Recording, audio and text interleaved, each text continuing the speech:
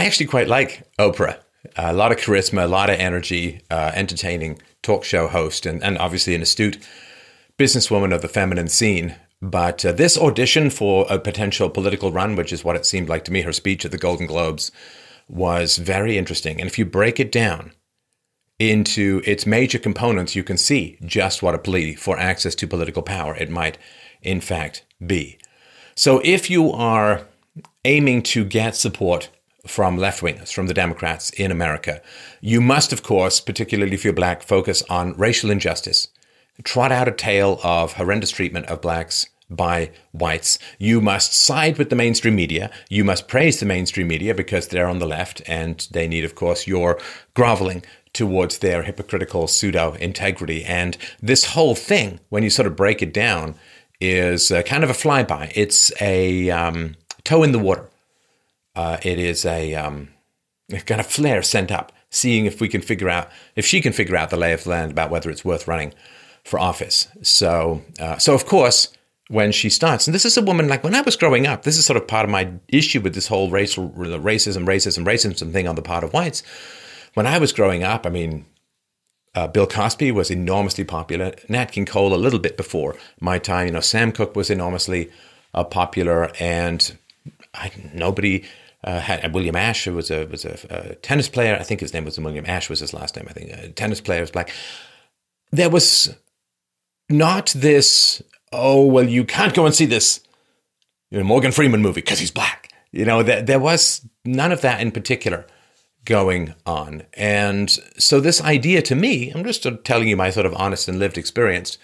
The most popular guy in my high school was a black guy, very great and nice guy. And there was never, to me, this, well, what you got to do as a white person, you got to wake up, get out of bed, and immediately get on your bat phone to all the other whites trying to figure out how to keep black people down. I mean, nobody has time for that. We're all busy. But nobody has time to sit there and focus on keeping people down.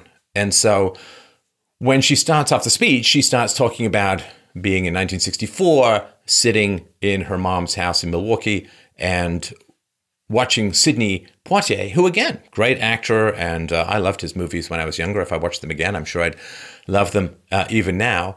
And Sidney Poitier, Harry Belafonte, fantastic singer, enormously charismatic entertainer, a bit of a loony lefty in my view, but there was none of this sort of barrier. There was none of this, well, you can't like these people because it just wasn't that way. So she talks about how, watching Sidney Poitier get his Oscar was hugely meaningful. And I don't know, I mean, is that what allowed her to believe it was possible and all of that? And so you have to, if you're going to do the flyby of the Democratic tickler, right, to see if you can fit into then you have to talk about oppressed women, oppressed blacks, and again, praise the mainstream media. So she does, of course, talk about how her mom was tired from cleaning other people's houses. And it's interesting because this is that sort of female thing too. There's this theory that women need to see somebody else succeeding in order for them to succeed, right? So I saw Sidney Poitier and therefore I could take I don't know who Sidney Poitier saw, but if he could do it without an example, why do you need, it's like, why aren't women interested in politics? I mean, in general, the more free women become, the less interested they become in politics. But I say, well, we got to have women reading the news. It's like, why do you need that? Why do you need that? I mean, if I said, well, I need to see white males or I'm not, I mean, that would be crazy. I mean, you take your wisdom from wherever you can get. And so her success, you would think, would be something about, well, like I made it, and therefore there was no big, huge resistance to people. And of course, people tuned into the Oprah Winfrey Show and really loved what she had to say and what she had to do. And yes, massive energy, a lot of charisma, great interviewer in many ways. And so, but she does have to display her bona fides regarding the Democratic talking points, which means there has to be victimhood, there has to be oppressors. And the old Marxist victimhood of like capitalist versus proletariat, that kind of gone by the wayside. So now it's got to be patriarchy versus females. It's got to be whites versus blacks. See, whites, so astonishingly racist, so astonishingly against other races that Chinese, Japanese, like East Asians, they make more money in white countries than white people do because just so racist. Now, I would absolutely love to live in a world where skin color was as inconsequential as hair color. But unfortunately, we don't live in that world because the races act differently, all the way from IQ to criminality to family cohesiveness. And that, of course, is one of the big problems. The question is, well, why do they act differently? And there are biological explanations, there are genetic explanations, there are cultural explanations, there are environmental explanations.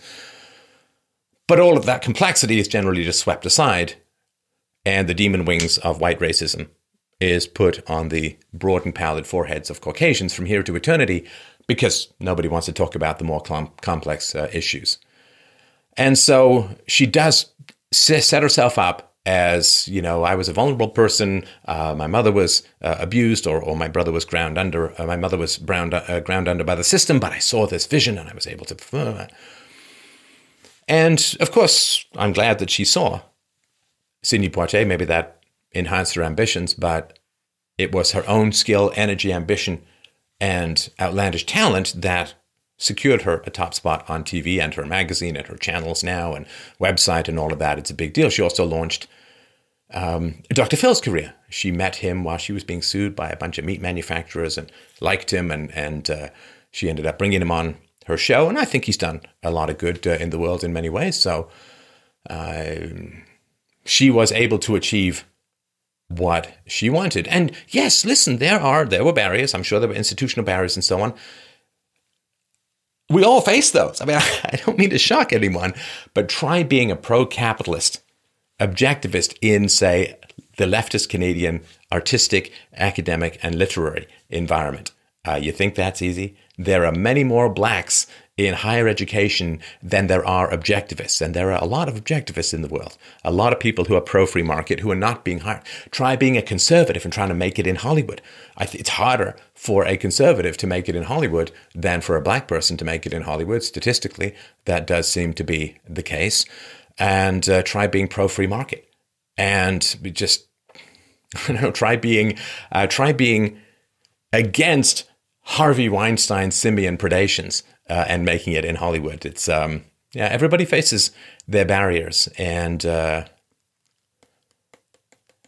guess some of us talk about it more than others. But it's a very real thing. It's a very real thing. The barriers that I faced in the art world, in the academic world, and in the literary world for being a pro-free market, small government kind of guy were enormous. And very outspoken, very clear, very clear. And ain't no affirmative action for me or people like me. So there are, of course, challenges to do with a wide variety of opportunities. Now, then she switches to, I want to thank the Hollywood Foreign Press Association. She said, we know the press is under siege these days. Do we? Do we, Oprah? Do we really just know that they're under siege? See, again, you want to make them the victims standing like stout saplings against the horrifying conservative wind and so on. And we know. Press is under siege. Well, it's they are under siege by the flying shrapnel known as basic facts. And that can be a big challenge to them. And she went on to say, we also know it's the insatiable dedication to uncovering the absolute truth that keeps us from turning a blind eye to corruption and to injustice. This is vaguey, right? But of course, it's not hard to figure out what she's saying. So she says, the insatiable dedication to uncovering the absolute truth. Is that really what the press is about these days? Then, just look at the number of retractions and the number of stories they've gotten wrong just over the past 2 years. Absolute truth. Donald Trump has a 2% chance of winning. It's the relentless, insatiable dedication to uncovering the absolute truth. And then she says that keeps us from turning a blind eye to corruption and to injustice. Now, by corruption and injustice, she is, of course, referring to Donald Trump's presidency. To tyrants and victims and secrets and lies, right? Tyrants being Trump, victims being, I guess, everyone else who's not a deplorable and secrets and lies. This is all, I guess, is to do with the Russian investigation and so on, because Lord knows there were no secrets and lies ever associated with the Clintons. So this is, again, the dog whistle thing, like the silent call out kind of stuff. The press has no interest in absolute truth. I mean, the vast majority of like 90+% of reporters in Washington, D.C. are out and out Democrats, and they try and hire and avoid anybody who's not on the left. So this idea that it's not just an echo chamber, it's not just confirmation bias, but they're just going to seek out truth no matter what. I mean, can you imagine? Just imagine this. She was the one who was, praising Barack Obama to an, literally to me, insane degree. Like, he is the one. He is the one. He can turn back time. He can break us out of the matrix. Can you imagine if she was talking during Barack Obama's realm and was talking about the press? That she would say the insatiable dedication of the press to uncovering the absolute truth that keeps us from turning a blind eye to corruption and to injustice, to tyrants and victims' secrets and lies? Of course not, because she was pro-Obama and is anti-Trump, and therefore the press is being besieged by reality, maybe the alternative media too, and would never have happened under Obama. She would never have said anything like that. She went to say, I want to say that I value the press more than ever before as we try to navigate these complicated times, which brings me to this. What I know for sure is that speaking your truth is the most powerful tool we all have. Okay, so here we fragment. We're going from the absolute truth to speaking your truth. Your truth is this postmodern call out, conscious or not. Your truth, speaking your truth, having your voice, having a voice. This is just basically a way of saying, I don't have any facts, reason, and evidence behind what I'm saying, but if you shut me up, you're sexist. If you criticize me, you're sexist. If you say, reject my arguments because they're nonsensical, you're sexist. I must have a voice. I must have a voice. It's like, everyone at karaoke night has a voice. That doesn't mean they're going to end up playing Carnegie Hall. So she says, and I'm especially proud and inspired by all the women who have felt strong enough and empowered enough to speak up and share their personal stories.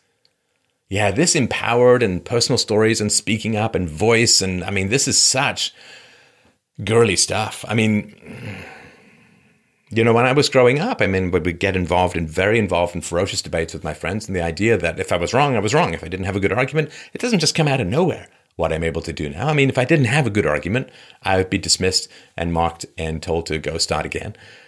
The idea is like, well, I must be empowered and my personal story, and I got to have a voice. Like, people would make no sense whatsoever.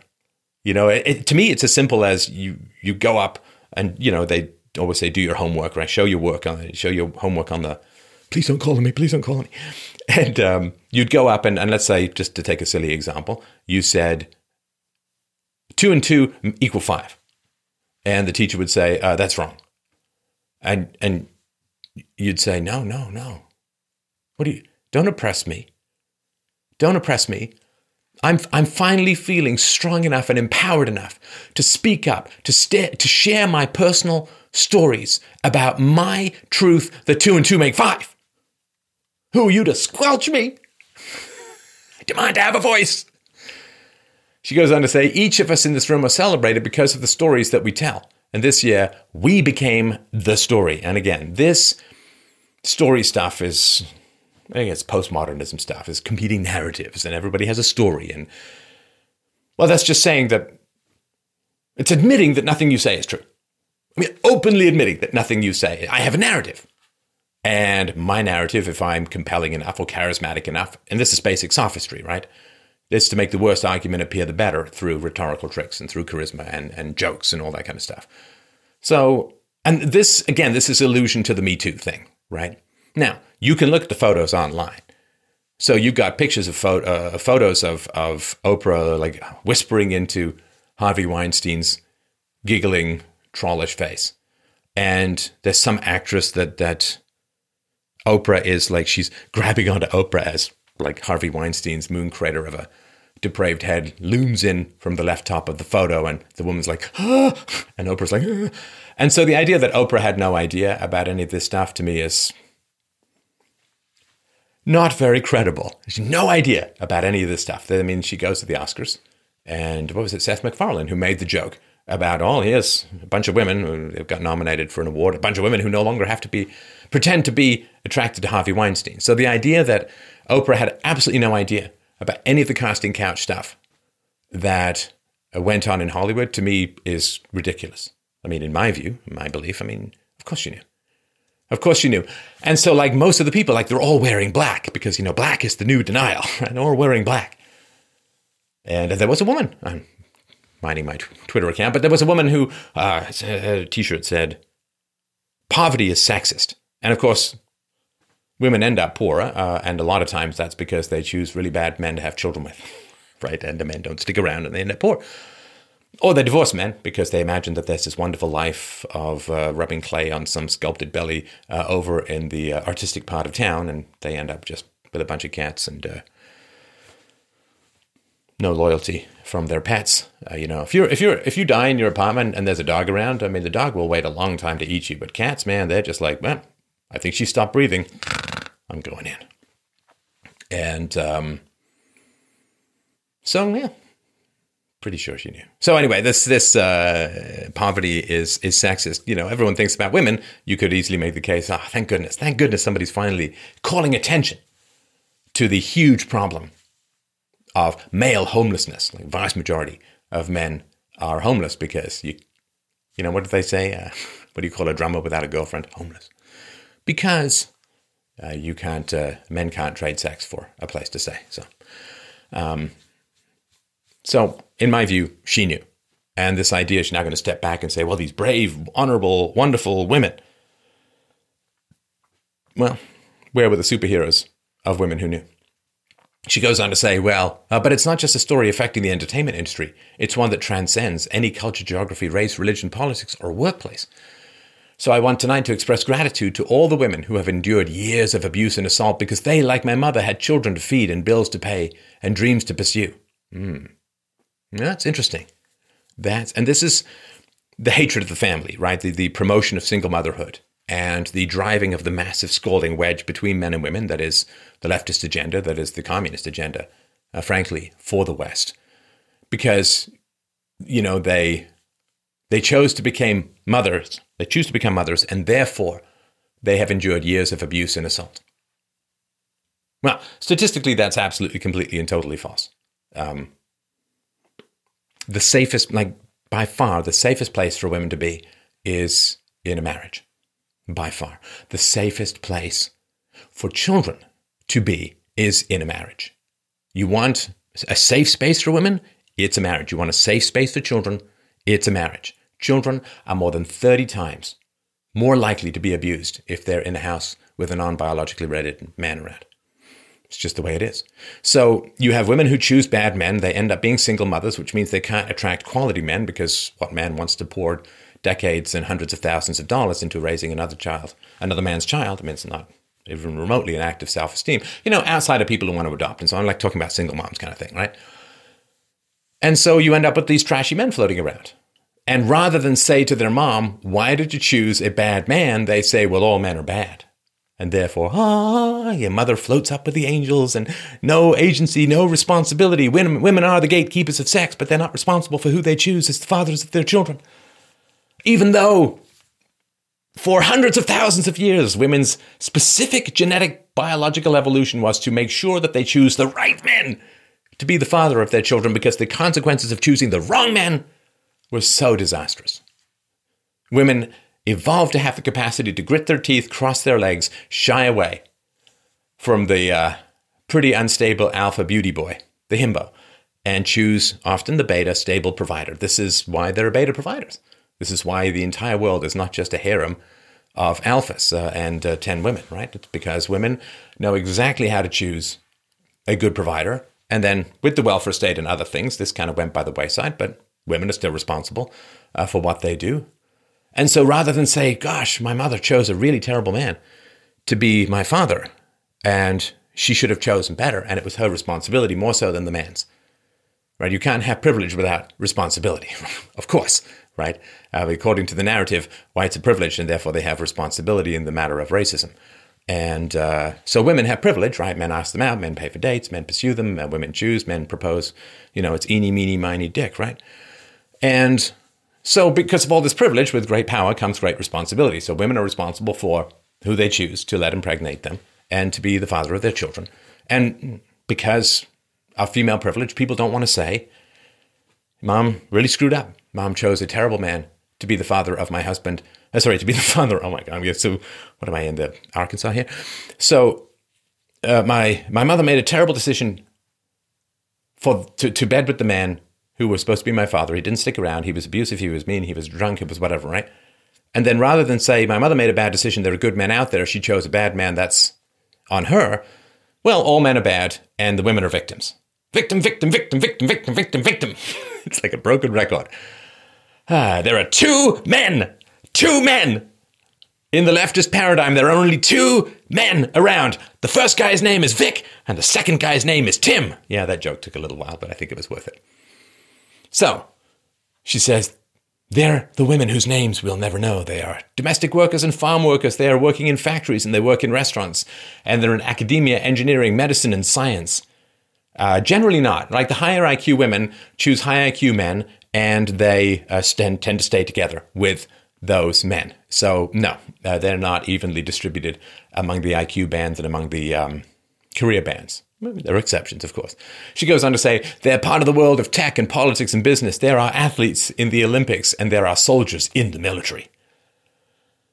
So, yeah, the call out to the general heroism and victimhood of women as a whole is, flashing her Democrat, leftist, socialist-y bona fides, and it's natural and inevitable that will be the case. But you can't, without boomeranging back to racial injustice, you just can't complete your bingo card of leftist propaganda. So then she says, and there's someone else, Recy Taylor, a name I know, and I think you should know too. In 1944, 1944. So 73 years ago? That's, that's a long time ago. See, before we get into this, let me just sort of mention something. Black males, 2, 3, 4% of the American population commit close to 50% of the crimes in America. If there is a hate crime between the races, it's far, far more likely to be a black attacking a white than vice versa.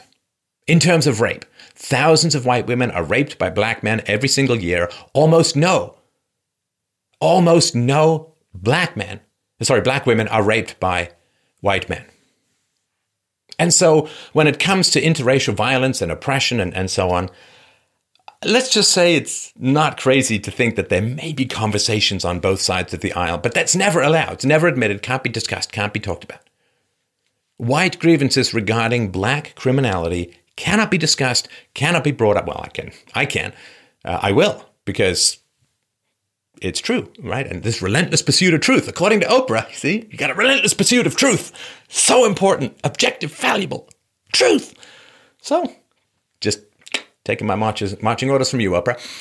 So when it comes to being victims of interracial crime, whites have an enormous amount more to complain about in the present than blacks. Sorry, you can look up the data yourself. But interracial crime is vastly more so black on white crime than white on black crime. It's just the way that it is. Now, given that she's really into the relentless pursuit of objective truth, she goes back to 1944. So she says, in 1944, Recy Taylor was a young wife and mother walking home from a church service she'd attended in Abbeville, Alabama, when she was abducted by 6 armed white men, raped and left blindfolded by the side of the road coming home from church. Well, she mentioned church again. You got to do the church bookend, and it makes for an effective story, and this is not to minimize the horrifying crimes that this woman was subjected to. She goes on to say they threatened to kill her if she ever told anyone, but her story was reported to the NAACP, where a young worker by the name of Rosa Parks became the lead investigator on her case, and together they sought justice. But justice wasn't an option in the era of Jim Crow. The men who tried to destroy her were never persecuted. Now that's, when you speak, I assume she would practice the speech, but when you speak extemporaneously, sometimes you get the wrong word. What she meant to say, I'm going to assume, was the men who tried to destroy her were never prosecuted, not persecuted, but no biggie. Recy Taylor died 10 days ago, says Oprah, just shy of her 98th birthday. She lived, as we all have lived, too many years in a culture broken by brutally powerful men. For too long, women have not been heard or believed. If they dare speak the truth to the power of those men. But their time is up, their time is up. Okay, so I guess this is the men, right? Heard or believed if they dared speak. So again, did Oprah know about any of these endless predations of powerful men in Hollywood? In the television industry, in the media industry as a whole, in which she worked, lo, these many decades? She had no clue, no idea. No one ever mentioned it to her. She never heard any whispers. She never had a single clue. Now, when she heard, as I'm sure she did, when she heard women complain about predations of powerful men, did she believe them? Did she act? Did she do anything? I wonder. See, now that brave men and women, and in particular women, have broken the story about Weinstein, which caused all of the dominoes to fall with regards to the other men, well, now that they're out of power, and now that their power is broken, I guess it's very courageous to speak up. So their time is up. But my question is, Oprah, why wasn't their time up when you, as I'm sure you did, found out about this many decades ago? She goes on to say, and I just hope that Reese Taylor died knowing that her truth, like the truth of so many other women who were tormented in those years, and even now tormented, goes marching on. Now, this is interesting. Because not that far away in England, in the United Kingdom, uncountable numbers of white British girls, and I assume some boys, have been preyed upon by Pakistani Muslim gangs who have raped them on an industrial scale. It could be considered more important, more relevant, more present than what happened in 1944. Just a possibility that you could speak out against that. But of course, she won't. Just as people on the left won't, because Muslims tend to vote for the left, and you understand how all this works, right? She goes on to say, it was somewhere in Rosa Parks' heart almost 11 years later when she made the decision to stay seated on that bus in Montgomery, and it's here with every woman who chooses to say, me too. And the Rosa Parks thing, okay, she was trained by communists, but there was injustice and so on. But the injustice was government-based. But this is the great horror. Slavery was a government program. Jim Crow was a government program. Segregation was a government program. The buses that ran in Montgomery did not want to put the blacks in the back. Blacks tended to be poorer and therefore would take the bus more often. Therefore, they didn't want to offend their biggest repeat customers. And so it was a government law that put the blacks in the back. The fault lies with the government. The fault doesn't lie with the average person. It was only a couple of percentage points of whites in America who owned slaves. And most whites in America really despised and disliked the institution of slavery. I mean, some for moral reasons, of course, and some for the fact that they were forced into slave patrols when they'd rather be home with their family, and also because the presence of slavery drove down the price of wages, right? Because it was like really old-time third world immigration. And so all of these government programs were responsible for a lot of these divisions and hostilities between the races. And when the government was doing all of this terrible stuff, then the activists should have said, it is the government that is the fault. It is the government that is the problem. You say, but the whites had racist views and so on. Well, yes, they did. And who were they raised by? The government in the form of government schools. Nobody talks about the government schools and their effect that they have on the mentality of people. And so the fundamental issue, right? I mean, the communists love setting up oppositions. They love setting up tensions. They love setting up hostilities between groups, mining the inevitable resentments accumulated by all groups that interact throughout a long history. So a rational person, a small government person, a sensible person, would have said, well, we've got to get rid of racially biased laws, which we do. And we still have a lot to do in that regard. We have to get rid of racially biased laws. All shall be equal before the law. And therefore, the protest should not be against the bus company who is simply obeying the law and require it in order to stay out of jail and keep their license or whatever the hell they had to do. So we must not pick on the people who are subjected to the law. We must pick on the lawmakers. Therefore, you go to City Hall and you say, rescind the law that forces blacks into the back of a bus. But no, see, they have to attack capitalism. They have to say the fault is not the government. The fault is not propaganda. The fault is not state power. The fault is white people. Inevitable. Widen the divisions, sow salt in the wounds, cause problems, cause destabilizations. She goes on to say, and every man who chooses to listen. You see? Every man who chooses to listen. Look at all of the people. I mean, just for God's sakes, look at Natalie Portman. What was it, in 2009, she signed a petition to get Roman Polanski out of being in, I think it was a Swiss jail for his, I think it was associated, assume I, with his rape of a very young girl when he was staying at Jack Nicholson's house. I guess it was in the decades ago. You have Hollywood standing up and cheering for Roman Polanski. And, it's funny. I mean, Meryl Streep, when I was younger, I did a lot of theater. I went to theater school and acted quite a bit, wrote plays, directed, and so on. And she was like a goddess of method acting or the way that she's amazing stuff. Do anything. And so now, to see her greatest role as a virtue signaler, which I guess she has been all along, it's pretty horrifying. See Meryl Streep up there cheering for Roman Polanski. And again, there are pictures of Oprah whispering into a giggling Harvey Weinstein's ear. Only I could figure out what these men have in common. Anyway, it is just astonishing. You see, there were lots of women who knew about it, but you see, it's only men who choose to listen. Now, did the average man in America have more power to bring this to the public light, or did Oprah Winfrey, with a nationally syndicated daytime television show with magazines, websites, you name it, did she have the power to bring this to the forefront? Why did it have to wait so long?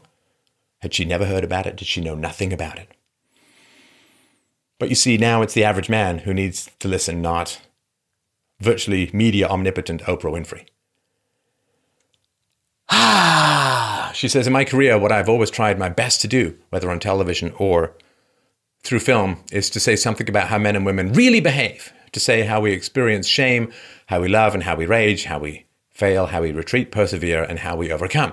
I've interviewed and portrayed people who've withstood some of the ugliest things life can throw at you, but the one quality all of them seem to share is an ability to maintain hope for a brighter morning even during our darkest nights. I guess like Theresa May. Nevertheless, she persevered in not persevering. She says, so I want all the girls watching here now to know that a new day is on the horizon. Yes, astronomy still works. And when that new day finally dawns, it will be because of a lot of magnificent women, many of whom are right here in this room tonight. Oh, yeah, praise your audience. That's edgy. And some pretty phenomenal men fighting hard to make sure that they become the leaders who take us to the time when nobody ever has to say, me too, again, right? The leaders take us to the time. You can't do it yourself. You have to wait for the right leader to drag you along. And, yeah.